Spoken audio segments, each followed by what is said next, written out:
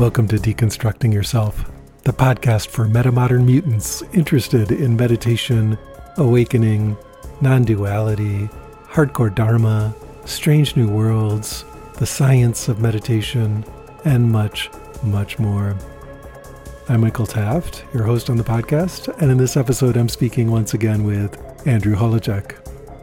Andrew Holecek has completed the traditional 3-year Buddhist meditation retreat and offers seminars internationally on meditation, dream yoga, and the art of dying.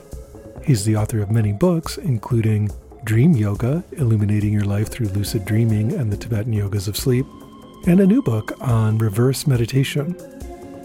Andrew is masterful at joining the wisdom traditions of Asia with the knowledge of the West, and holds degrees in classical music, biology, and a doctorate in dental surgery. And now, without further ado, I give you the episode that I call Reverse Meditation with Andrew Holecek.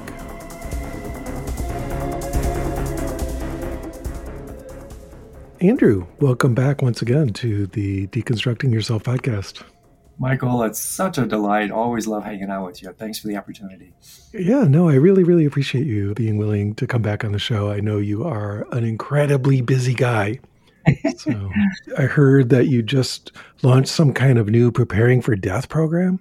Yeah, a program we've been working on for quite a few years, a 3-month intensive Preparing to Die program, somewhat based on my bigger second book, Preparing to Die, this 400-page thing where we are as comprehensive as we can possibly be. It's how to help yourself and others before, during, and after death from a spiritual and practical perspective. That's like we cover all bases. And so I'm really excited about finally getting this thing up and running.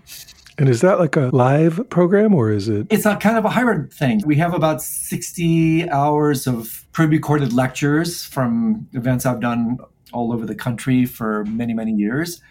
And then we get together a number of times during the week. We have gatherings where also we interview guests. I interview guests live, and then the participants come on board and they're able to ask questions directly. And so it's a bit of both, pre-recorded stuff with transcripts and then kind of live events. And the really great thing, Michael, is it's a kind of in perpetuity thing. It's where even though the 3-month event will finish for people, probably going to run it a couple times a year, and all participants will have access to all new interviews, all new offerings, and that sort of thing. And it's a way to develop a sense of community so that when people enter end-of-life situations, they have support on all these different levels from this cohort that's been developed here. And so there are a number of factors that make this program somewhat unique, and that's one of them. It's one of the few things that will defy the laws of impermanence and death itself. Nice. I can't help but ask, does it include any charnel ground type material? Yes and no. I mean, we work a little bit with some of the stuff we may be talking about today, the reverse meditations, which are kind of charnel grounded spirit. But because it's mostly an online thing, there's only so much we can do. Yeah. When I taught these things live, we would do things like take participants to anatomy labs and to crematoriums and to funeral homes and places like that. So people could quite literally spend time and become familiar with what it's like on the gritty side, the kind of charnel ground aspect of it. But a little bit harder to do that online, right? I haven't figured out a way to do that. So if you have some ideas. I definitely will. It's just such an important and fascinating part of it. And I knew that you would put it in there in whatever way you could. So Yeah, exactly. So you've got a new book out called Reverse Meditation. Yes, I do. Which is an unusual title or an unusual concept, even though the style of meditation described in there I'm very familiar with and teach and stuff. I've never heard it called reverse meditation. So I was like, oh, right away, this is really great. What a great title. But again, this is kind of, in some ways, not that unusual, but in other ways, actually quite unusual. So what was your inspiration for bringing out this book? Yeah. The subtitle of it's probably worth mentioning, long-winded subtitle, How to Use Your Pain and Most Difficult Emotions as the Doorway to Inner Freedom. Yes. And so what inspired me, Michael, was really, I learned this practice in my 3-year retreat some 25 years ago. And it was just for people who want to have some kind of context for this. It was in a really profound part of the retreat where we were working with nature mind meditations, Mahamudra in the Sanskrit term. And I remember being so struck by this really small little section in these classic meditation texts that the first time I ever heard the word reverse meditation. And that particular practice was literally trying to create as many thoughts as you possibly could voluntarily. So you're sitting in meditation, and it was like, oh, I finally get to do what I've always wanted to do. It's almost like flipping off my meditation. I'm going to make my mind as wild and crazy as I possibly can. And that was actually the instruction, to do that volitionally and to notice how in the center of this voluntary cyclone, there in fact could be the calm eye, the cultivation of a dispassionate witness, awareness that's really quite powerful. And so when I left retreat, because as you know, when you do these long 3-year retreats, traditional ones, it's like going to a meditation university. Yeah. And so, I have 50, 60 different types of practices, and there's no way you can incorporate all that even in 3 years. And so I came out and I elected to pursue this set of practices in more detail, especially around my work with death and dying.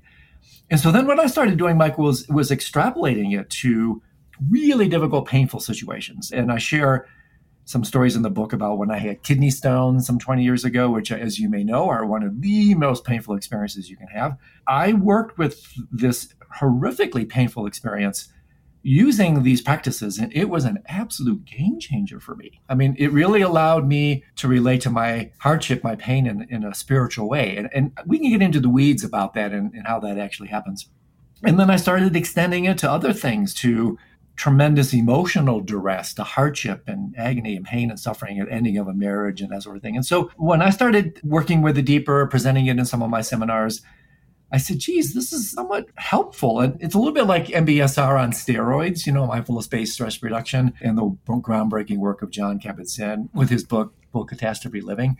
It just takes it to a new level, I think. And so when I presented the idea to my publisher, oh my gosh, they were all over it. And so hence, we gave birth to this book. And it's largely, just to reiterate, born from the confidence of me doing these practices for a couple of decades.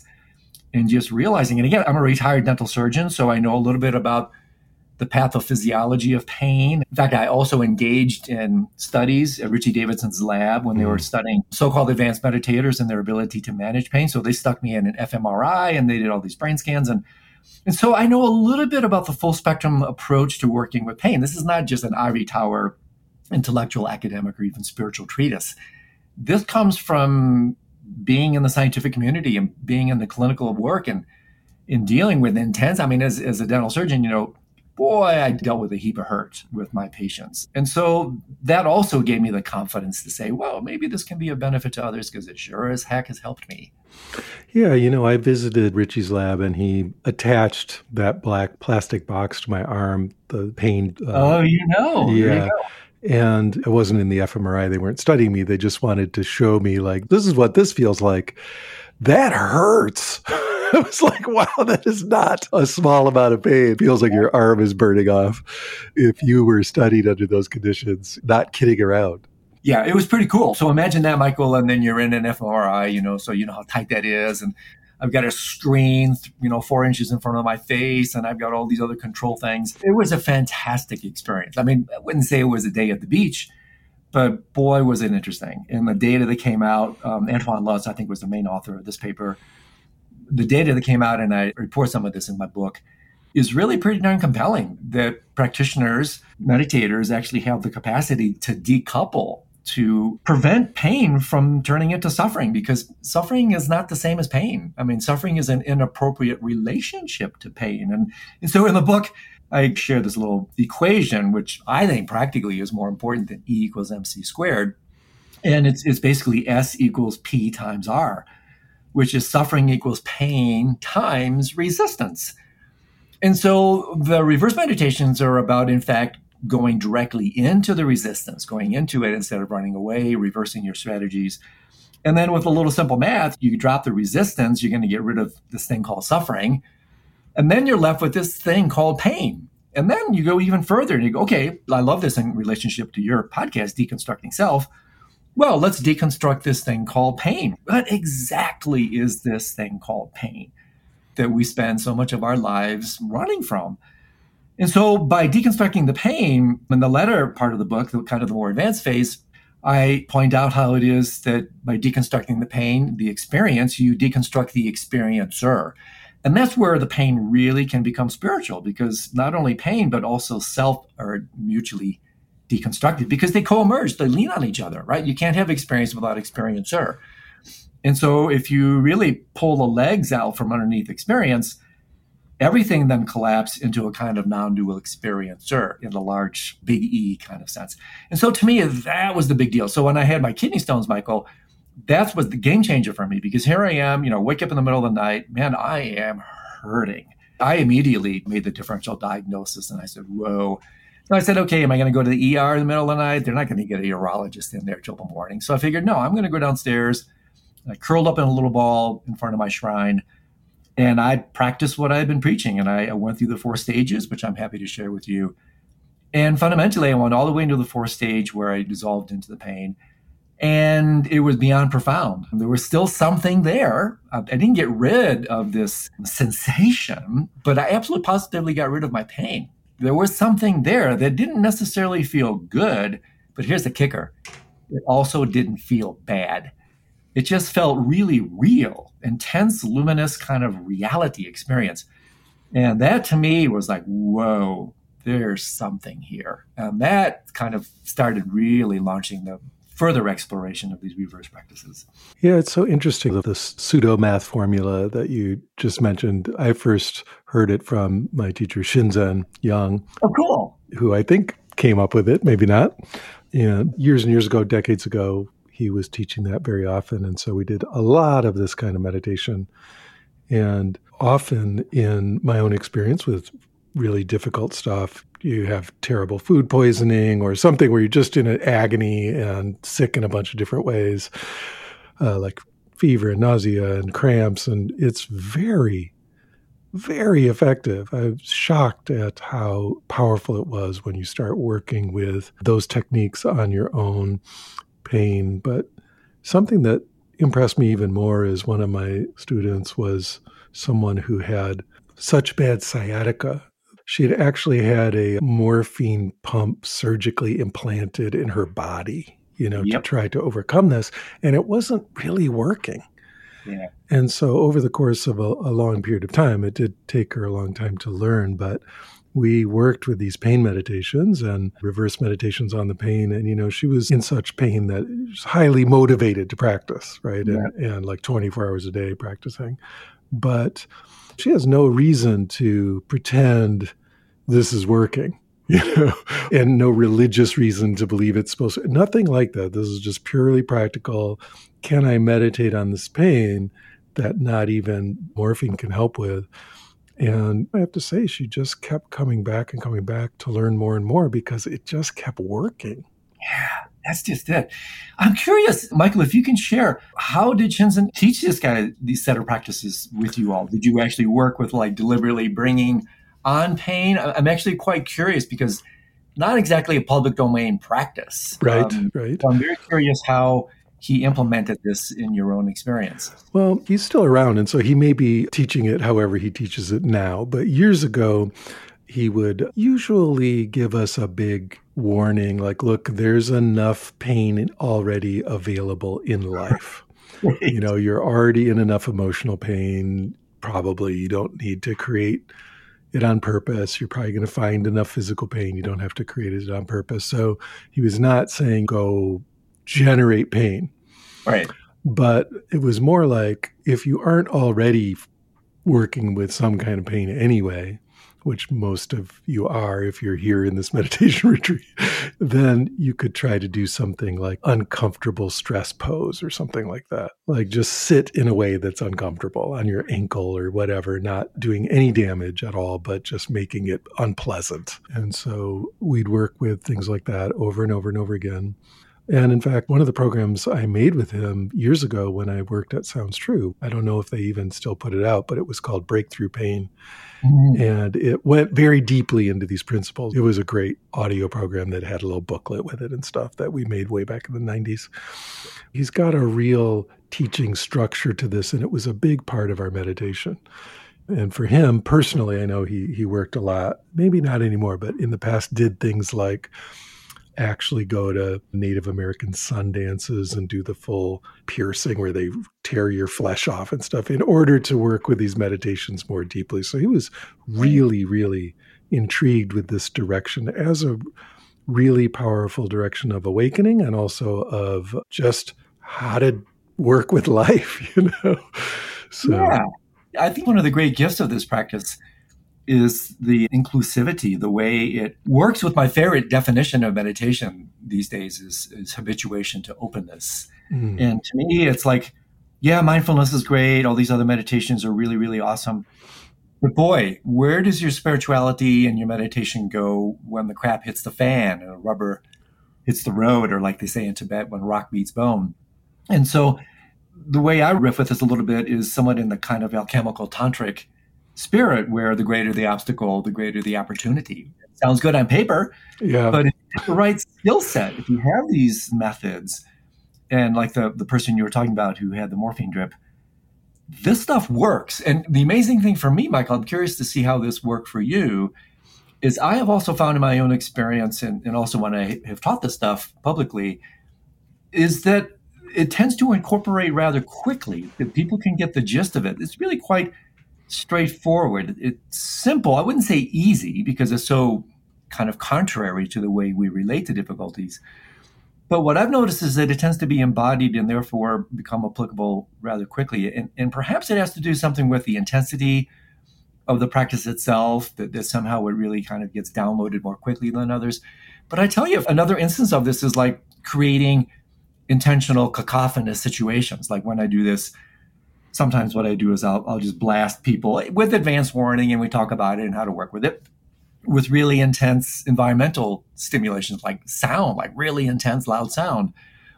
And, when you do that with a number of different untoward experiences, boy, it's amazing. I hear a siren blasting by, and before I would just contract and cringe and all kinds of usual adverse reactions around it. But now instead of like, oh crap, it's like, oh, open, practice. And so therefore, like toothache, last year I had a series of medical issues I had to deal with, some of which were not particularly pleasant, including a 5-hour surgery. And boy, I tell you, this practice was at my side from day one. And it was like, whoa, this stuff also was like, man, if it can help me, I'm no different than anybody else. If it can help me, it can help a whole lot of other people, I think. And so that's what inspired me to get it out there, to help people realize there's so much more than basic mindfulness. The skill set, especially in the Tibetan tradition, which is where I learned this, one of the characteristics of that tradition are all these amazing different skillful means that we have at our disposal.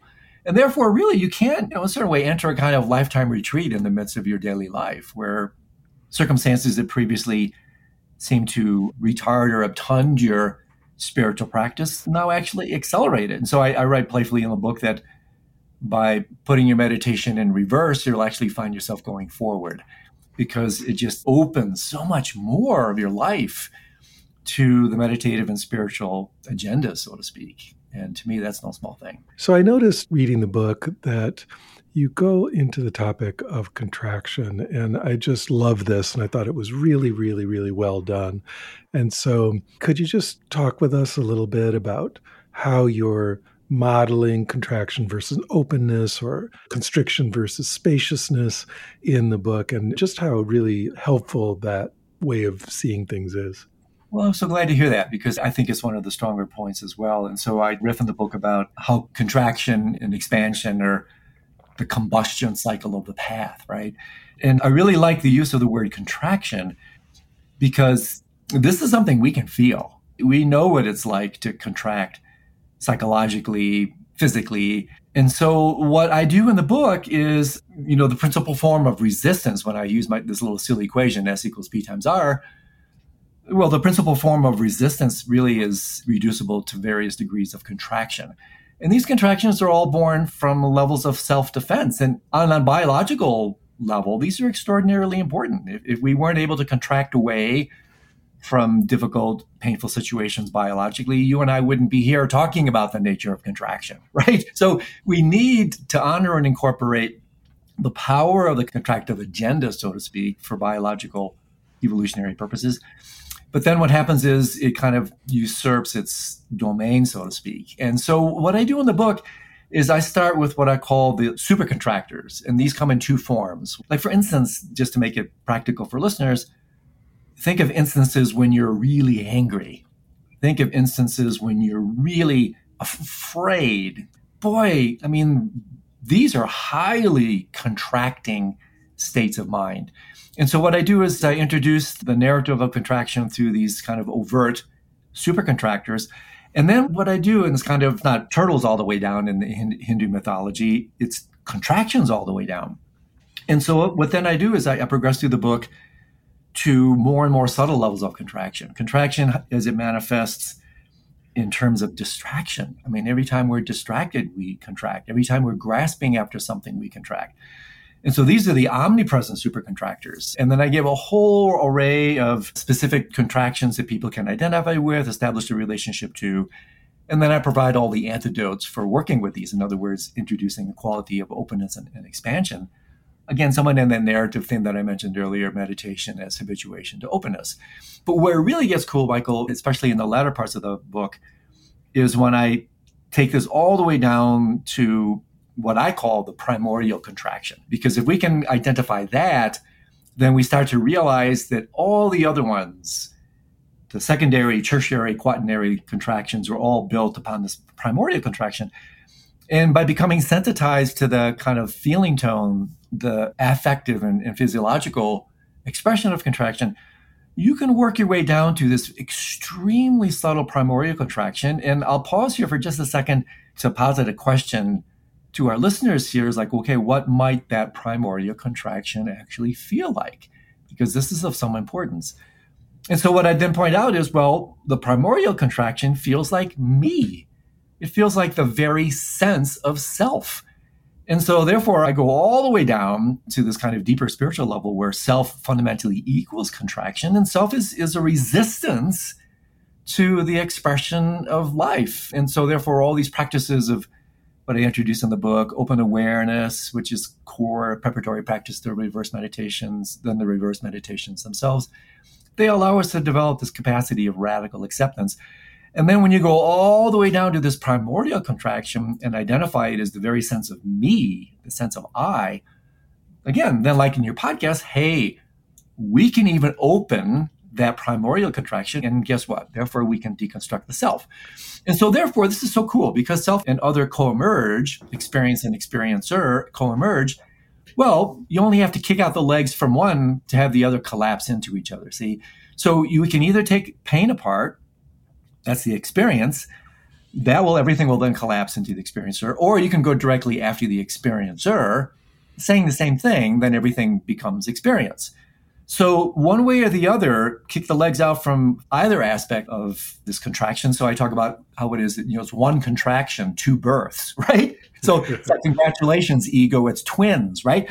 This now goes really deep, Michael, because this is like, okay, all right, I can work with contraction at the level of physical pain, anger, fear, distraction, grasping, all the ways every day in my life that I contract. But boy, now you can take these turtles all the way down and realize, oh my gosh, I'm contracting so constantly that this is what actually then generates the fundamental dis-ease, discord, suffering, which is duality. One contraction, two births. The mind is always squeezing constantly, and that's one reason we don't see it, creating the illusion of duality of self and other. And so now we go to the very last part of the book where then I take this notion of reverse meditation all the way to the fruition where you really can start to deconstruct reality, self and other, and rest in what the wisdoms proclaim is one synonym for the enlightened awakened state, which is in fact non-duality. Boy, this is a rich area.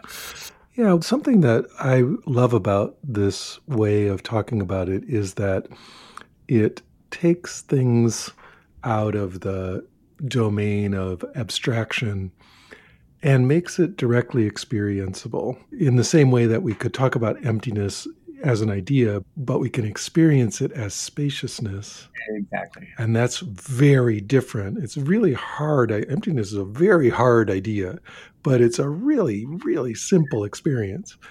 of spaciousness. And in the same way, you can talk all day to someone about reification. It just doesn't mean anything, but the contraction of even grabbing onto something with the mind or even just feeling your muscles tighten, it's so obvious. Yeah. Well, you can point at it and just be like, right there, that's it. Well, high five to you, because that is spot on. And so, yes, every time we contract, we reify. To reify means to solidify, to concretize, to make real. And we do it with such constancy. That's what actually masks it. It's like looking at the inside of your eyelid. It's so constant that we don't actually see that we're constantly reifying. And so this means if we're constantly reifying, constructing, I write in the book that ego is really the world's fastest and most efficient construction company, right? The minute you open your eyes, perception is a construct, suffering is a construct, pain is a construct, self is a construct. And so if you understand your role, conscious or not, most of these processes are unconscious, well, then you can engage in the process of de-reification. Again, the process of openness. And in fact, I think like what you say beautifully, Michael, it's like, I don't know. And when I first read about the teachings on emptiness, arguably the core teachings of all of Buddhism, it's like, I don't know what it means to feel empty, but I sure know what it feels like to feel open, Yep. to feel free. Yep. And so to me, it's like, whoa, it's just like you're saying, now I've got some real world traction for some of these concepts that are otherwise kind of vague, abstract, opaque. And yeah, they're nice sound bites and jargon, but how do they apply to my life? And so by understanding this combustion cycle, you can get down to these extremely refined states of perception that I guide people through with meditations in the book, where you actually realize that in a very powerful way, Michael, our awareness is always pulsating. It opens, makes contact with reality to greater or lesser degrees, just enough to allow us to function. And then in lightning fast fashion, and I point out in the book just how fast this takes place, then that experience is immediately contracted, referred back to a sense of self. Well, what I show, and again, in line with your podcast here, is it's really not contraction back to self. It's fundamentally a contraction onto nothing but space itself, space awareness. It's the contraction itself that creates the illusion that there is a self. And then by immediate implication, other, because they co-emerge. And so therefore, again, as we venture back into the deep end of the pool, this now has really profound practical power and spiritual power, where you realize, hey, holy moly, sense of ahamkara, right? I-making. I am always contracting, creating the sense of self. I'm always projecting the sense of other. And then by bringing these processes into the light of consciousness, whoa, then now at least we have a choice. We can relate to them instead of from them and establish a more sane and healthy relationship to these processes. And then, of course, that's the seed of liberation. Then we start to realize that if you want to blame someone for your agony or your ecstasy, look in the mirror. You can't dole these experiences out onto somebody else, but they're fundamentally constructs from your end. And so it's a highly empowering set of teachings, what I playfully refer to as a peaceful transfer of power back from the phenomenal world to the self, the alleged sense of self that creates all this stuff so constantly. And this has tremendous resonance with what happens in the neurosciences and cognitive science and even physics, this amazing power, this prowess that we have that we're not aware of. And so if we realize that, boy, that's, again, no small thing. So, Andrew, we're going on and on about reverse meditation, and I think we both have a pretty good sense of what that is, but maybe people have no idea what we're talking about. So why don't you unpack that a bit for us? Okay. Yeah. So this is my unfolding of what I was introduced to in the meditation text, which, as you may know, some of these texts are so pithy. They really don't give you a whole lot to work with. And maybe that's because they trust practitioner to make the discoveries and insights for themselves. Who knows? So I unfold the practice of reverse meditation through these 4 steps. And I think that's important because we have such a nature-nurture aversion to suffering and to pain and to hardship. There's just a tsunami of habit patterns of karma, whatever you want to call it, that basically kicks in at almost instinct survival levels that just say, you want me to do what? You're asking me to go into my pain? Are you crazy? And so what I tell people dip their toes into this ice cold water, so to speak, to acclimatize to these temperatures. The first step is you observe the pain or whatever it is. Let's just take physical pain. It can be any phenomena, but let's just take inevitable lifetime partner that we append the label pain to. And so the first step is to temporarily differentiate, not dissociate. That's the near enemy of differentiation. Temporarily differentiate from the sensation, from the pain, to get a better bead on it, to stand apart from it a little bit, develop this witnessing capacity that I was alluding to earlier with the center of the voluntary cyclone thing. And basically just, okay, let's just observe this thing called pain. Right there, that starts to change your relationship to it. It increases a sense of perspective, a sense of lucidity using that language, and therefore can help us relate to the untoward experience in a new light. And with each of these steps, I say, hey, if this works for you and this is as far as you want to go, fantastic, stop here. You don't have to go any further. But for those who are more interested, then second step is you pull this kind of U-turn. You go alongside, instead of distancing yourself from the pain temporarily, you come alongside it. You be with the pain. I learned this one from Sugni Rinpoche, which I think is pretty cool. It's the analogy of two boxers that I'm sure you've seen these in the fighting ring. You know, if two fighters are 6 feet or so away, hey, man, they can throw a major wallop and knock their opponent out. But you notice what happens every once in a while. They're all tangled up next to each other. They're in the ropes. And the very best thing they can do are these kind of baby taps to the rib kind of thing, right?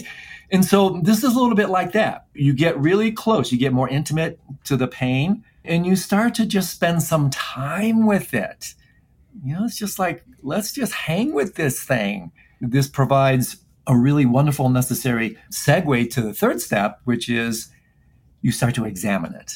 So first step, observe. Second step, be with it, spend time with it, relate to it instead of from it, because relating from it is no relationship whatsoever. Relating to it, that's a new relationship.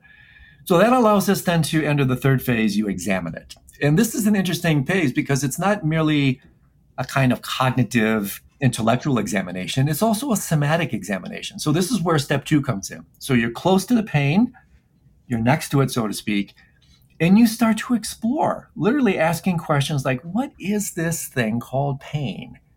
Where does it come from? Where do I feel it? Therefore, in so doing, you're actually starting to take it apart. You're starting to deconstruct it through the process of analysis. And so scholars, academic scientist types, they really groove on this because then they can bring that lens. And also body workers really groove on this because they can bring in the kind of somatic investigation. You know, so it invites a quality of interoception where you're starting to look and feel into this thing.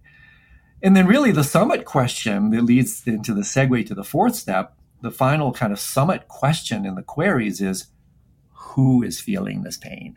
So it's not just what is this pain, but you progress through that and some other sub-questions to arrive at the penultimate question, who is experiencing this pain?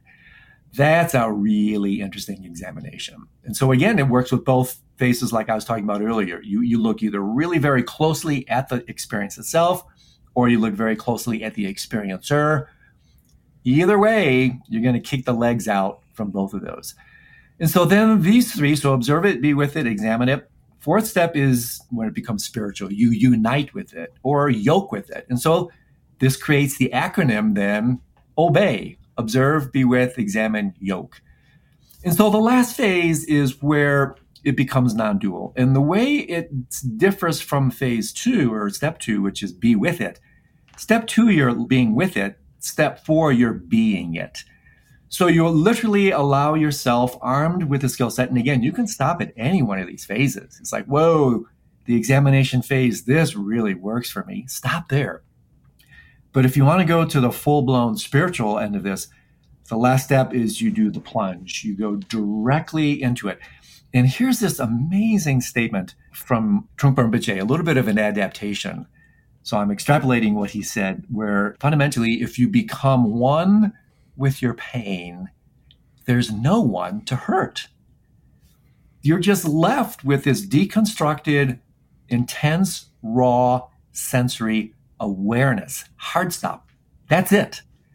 To which then, because of enculturation and all the habit patterns, we append all the histories and the storylines and all the narrative things that create the sense of self experiencing the pain and also reifies the pain itself. So the fourth step is amazing. It's also like what T.S. Eliot said, music, I love this line, music heard so deeply that you become the music while the music lasts. This one's not that easy to fully convey because you do actually have to experience this. But armed with the preparatory practices and the 3 preliminary stages, you finally take the plunge because you've kind of titrated it, you worked your way in at graduated fashion, and then finally you just surrender, you give in to the experience altogether. And then it becomes completely non-dual. The experience dissolves into the experiencer dissolves into the experience, whatever you want to call it. Both self and other are deconstructed, and then you're left with this incredibly ineffable, exquisite, indescribable, intense sensory awareness. That's all it is. Boy, when you have that experience, that's really quite something. And so the image I share here, and then I'll pause for a second, is one of the most haunting images. I have it in my study. You may have seen it. Most people have. The photograph that JFK said this is one of the most impactful photographs ever taken in history of the Vietnamese monk, you remember Thich Quang Duc, who self-immolated in protest of religious persecution during the Vietnam War. Oh, yeah. Right? This unbelievable picture of this man, this monk, sitting in complete meditative equipoise, right? While his body is literally going up in flames. And, for years I said, how is this humanly possible?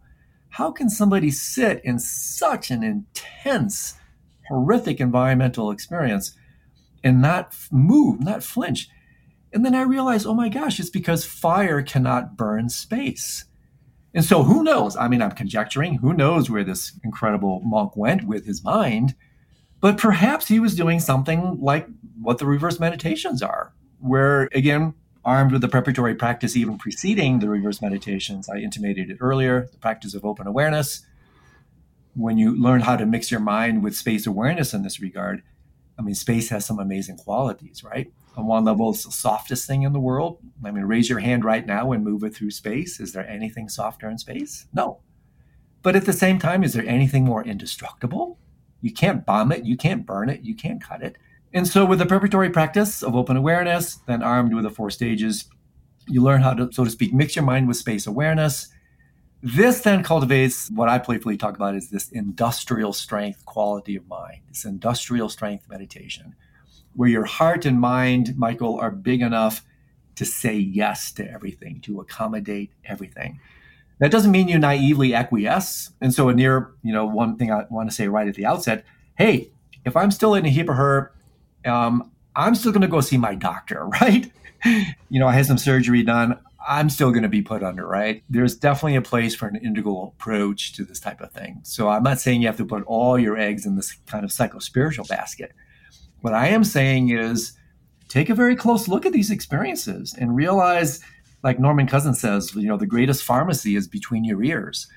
I mean, the capacity of the mind to work with these experiences, physical, psychological, emotional, is really untapped. And so briefly, in a nutshell, those are the 4 stages and might give listeners enough to give this stuff a whirl. Pretty straightforward on that level. It's just getting familiar with it, spending time with it, and realizing the vast applicability and practicality. When you work with students directly, what do you find is the most common place they get off track here? Oh, good question, Michael. I've had so many different experiences with people that I've worked with.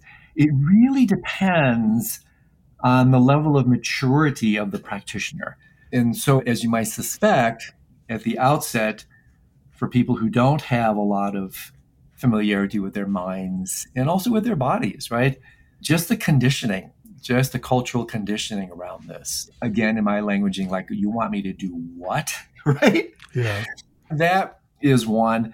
And then later, for more mature practitioners, so to speak, it's, again, just developing the confidence and the trust that you can actually go into these experiences so deeply. This reminds me, I want to throw this in before I forget, another amazing statement from the master of the one-liner, the radical Trungpa Rinpoche, where he says something that just blew me away in his legendary introduction to the Tibetan Book of the Dead, this amazing statement, Michael, where he says, the absolute experience of duality is the experience of non-duality.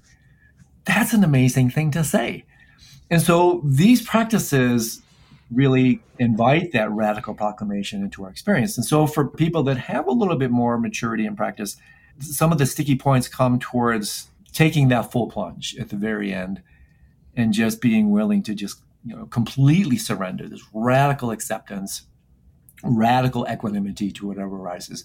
And again, that's why the experience is titrated. That's why in the book, I don't know how many pages, in a 180-page book, it's probably 150 pages before we get to the reverse meditations, because there's just so much cultural, societal, biological, phenomenological resistance to this, that the preparatory work around this is somewhat important, because otherwise, like I mentioned earlier, survival level instincts come into play, and boy, they're just going to kick you right out of these practices.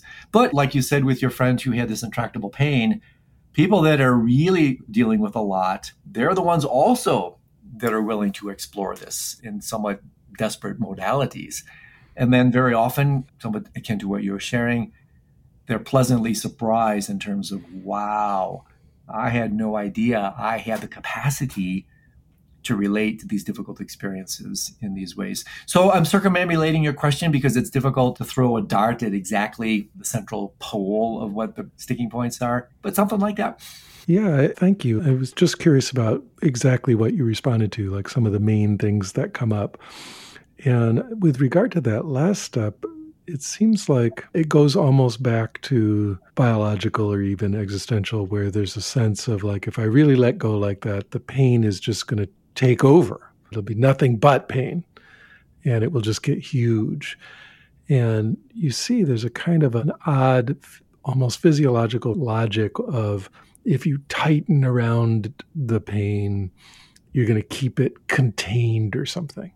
Right. And contract all around it. It keeps it in a box. And if I let go of that contraction, it's just going to get bigger and bigger and bigger, which isn't the case, right? It does at first seem to grow, but you quickly realize it's like the more you let go, that doesn't happen. And so that last really letting go seems like it's related. Do you think it's directly related or somewhat related to the contraction question? Absolutely. It's interesting, briefly tying it into the death and dying teachings in the Bardos. The first death bardo is literally called the painful bardo of dying. Really, it's the painful bardo of opening. And why is it painful? For exactly this reason. It's painful to open. It's painful to let go to this degree. And so what you said is actually true and revelatory, that yes, on one level, the experience will consume you, but that's part of the point. It will consume your ego. It will completely overwhelm the ego narrative structure. And then what you're left with is, this is the part that's difficult to put into words, you're left with this ineffable experience of just reality, complete, unmediated, raw, intense sensory awareness, which is fundamentally all there is anyway. So for sure, the inability to let go to that level, to release into it, simply because of the extraordinary level of conditioning. Biological, it's built into our nervous system fundamentally, that when you're feeling something physically challenging, you contract away, right? So this again is also helpful to keep in mind, because it creates or invites a quality of Maitri, kindness. And some people say, well, what I write in the book is that this is one of the kindest things you can ever do, is relate to pain in this way. And people go, are you kidding me? I mean, how can this be kind to yourself to do this? Well, because the kindest thing you can do for yourself is speak and live the truth. And if you're working with really difficult states of mind, the ability to relate to those things fully, completely, it's a little bit like Suzuki Roshi says so beautifully in his book, Zen Mind, Beginner's Mind, that you shouldn't be a smoky bonfire, right? You should be a good bonfire. And so in a very practical level, my languaging, what I talk a little bit about is this really rich notion of you're invited to cremate your experience as you live it. In other words, don't live your life on a pilot light level. Don't be a smoky bonfire. Cremate your experience as you live it. And boy, that's easier said than done. But if you have the skill sets at your disposal, the practice of open awareness, the reverse meditations, now you can actually do that. And so what it does is it really turns life from a pilot light level, now the gas is really on, so to speak. You're living the life much more fully. You're no longer afraid. It's like we were talking about earlier, the deepest levels, like it says in the Tibetan Book of the Dead, over and over in the latter sections of that book, what do they say? Emptiness cannot harm emptiness. And so this is where this practice will take you, to this fundamental kind of fearless relationship to life experiences, that you develop this simultaneously soft like space and indestructible like space quality to whatever arises, this radical acceptance. And therefore, boy, does this change things. You're in a heap of hurt. Well, where in the life contract does it say that life is supposed to feel good? And this is where people really get long. Like Alma says about the spiritual path, I love it. When people set out on the spiritual path, they're unwittingly setting out for heaven. People want out. Well, again, what did Trungpa Rinpoche say so beautifully? There is no way out. The magic is to discover that there's a way in. So I love this, to dovetail it in to what we were talking about earlier.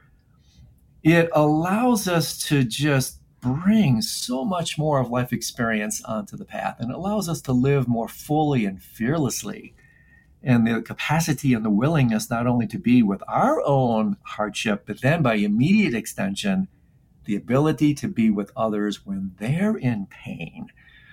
And so by establishing a relationship to your own difficult physical, psychological, spiritual states of mind, boy, then you have the capacity to be alongside those who are sick, who are dying, who are really hurting, because you have this inner confidence, this kind of silent stability born from engaging with these sorts of things. And therefore, from that space, you can be of tremendous benefit for those around you. And I've discovered this because, I do write and teach and spend time working with death and dying. I'm often consulting people who are in the final stages of life. And so the practices also have taken me all the way to this, almost penultimate life experience, where you can take these practices and apply them to arguably the most untoward, unwanted, difficult experiences in all of life, which is the end of it. So then, boy, now you have an entirely extra dimension of applicability to be a benefit to yourself and others going through these sorts of things. That's so beautiful, Andrew, and of course, incredibly helpful and important. So thank you for sharing that. And also just for, your generosity in coming on the show today and talking about this, not only book, but just, I think deeply powerful and helpful view on how to meditate. Yeah, how to expand our meditations. Again, in this day and age, boy, right? Look up. There's no shortage of grist for this mill. We are living in a dark age, the Kali Yuga, where just open your eyes. There's so much difficulty in the world today. And so whatever skill set we can bring from whatever spectrum of the human condition to help us work with these really difficult states of mind, not getting rid of them, but relating to them in a new way, and then stepping into the fray, stepping into the difficult aspects of what's happening culturally, socially in the world today. This is another skill set that I think can really be of some benefit. Amen, brother. All right. As I said, thanks for coming on the show, and I hope I can get you on here again sometime soon. It's just such a pleasure to talk with you, Andrew. Michael, anytime. I really enjoy it. The depth, the subtlety, the nuance of your questions and comments are always so, so rich to me. So it's always a delight to spend time with you, my friend. Thank you.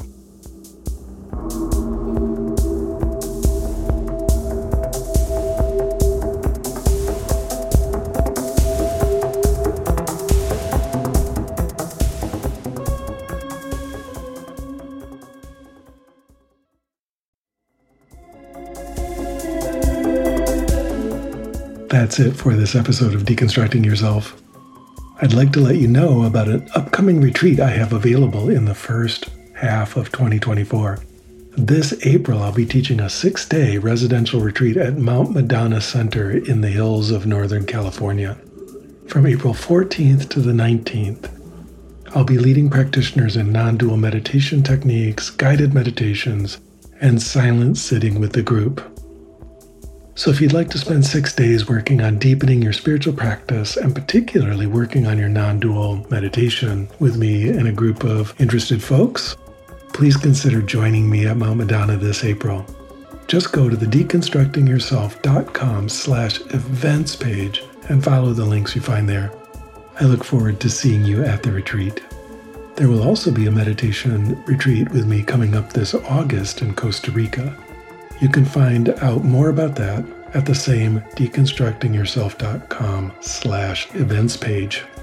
If you enjoyed the podcast, please recommend it to a friend or talk about it on social media. Doing that helps it find its way to more people who might be interested. If you're moved to support the podcast, you can do that by contributing to the production costs on my Patreon page. That's at patreon.com/Michael Taft. The money goes to support the recording, production, and bandwidth costs of this program, which are substantial. By contributing to Patreon, you're making it possible for me to continue to create and share these conversations as often as possible. A special perk for high-level contributors is a monthly or even bi-monthly event with me on Zoom, where you can ask me any meditation questions you have. I deeply appreciate your support. I also have a number of free resources for you, beginning with my YouTube channel.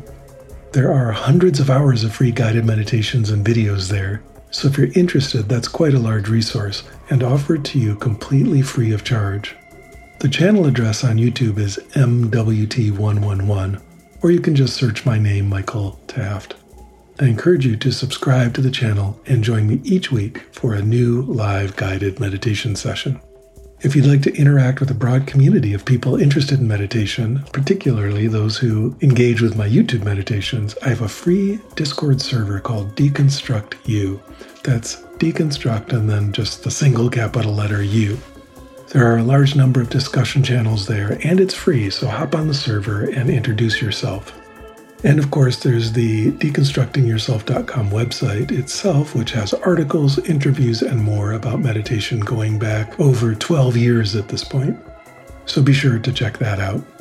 Beyond these free options, I also have a number of paid online courses to help you grow and develop in your spiritual practice.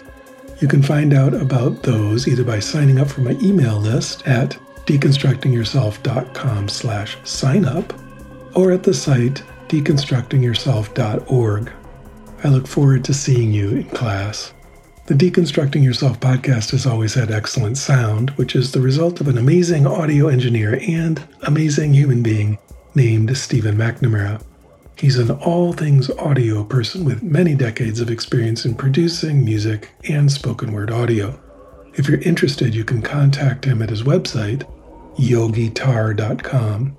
That's yogitar.com.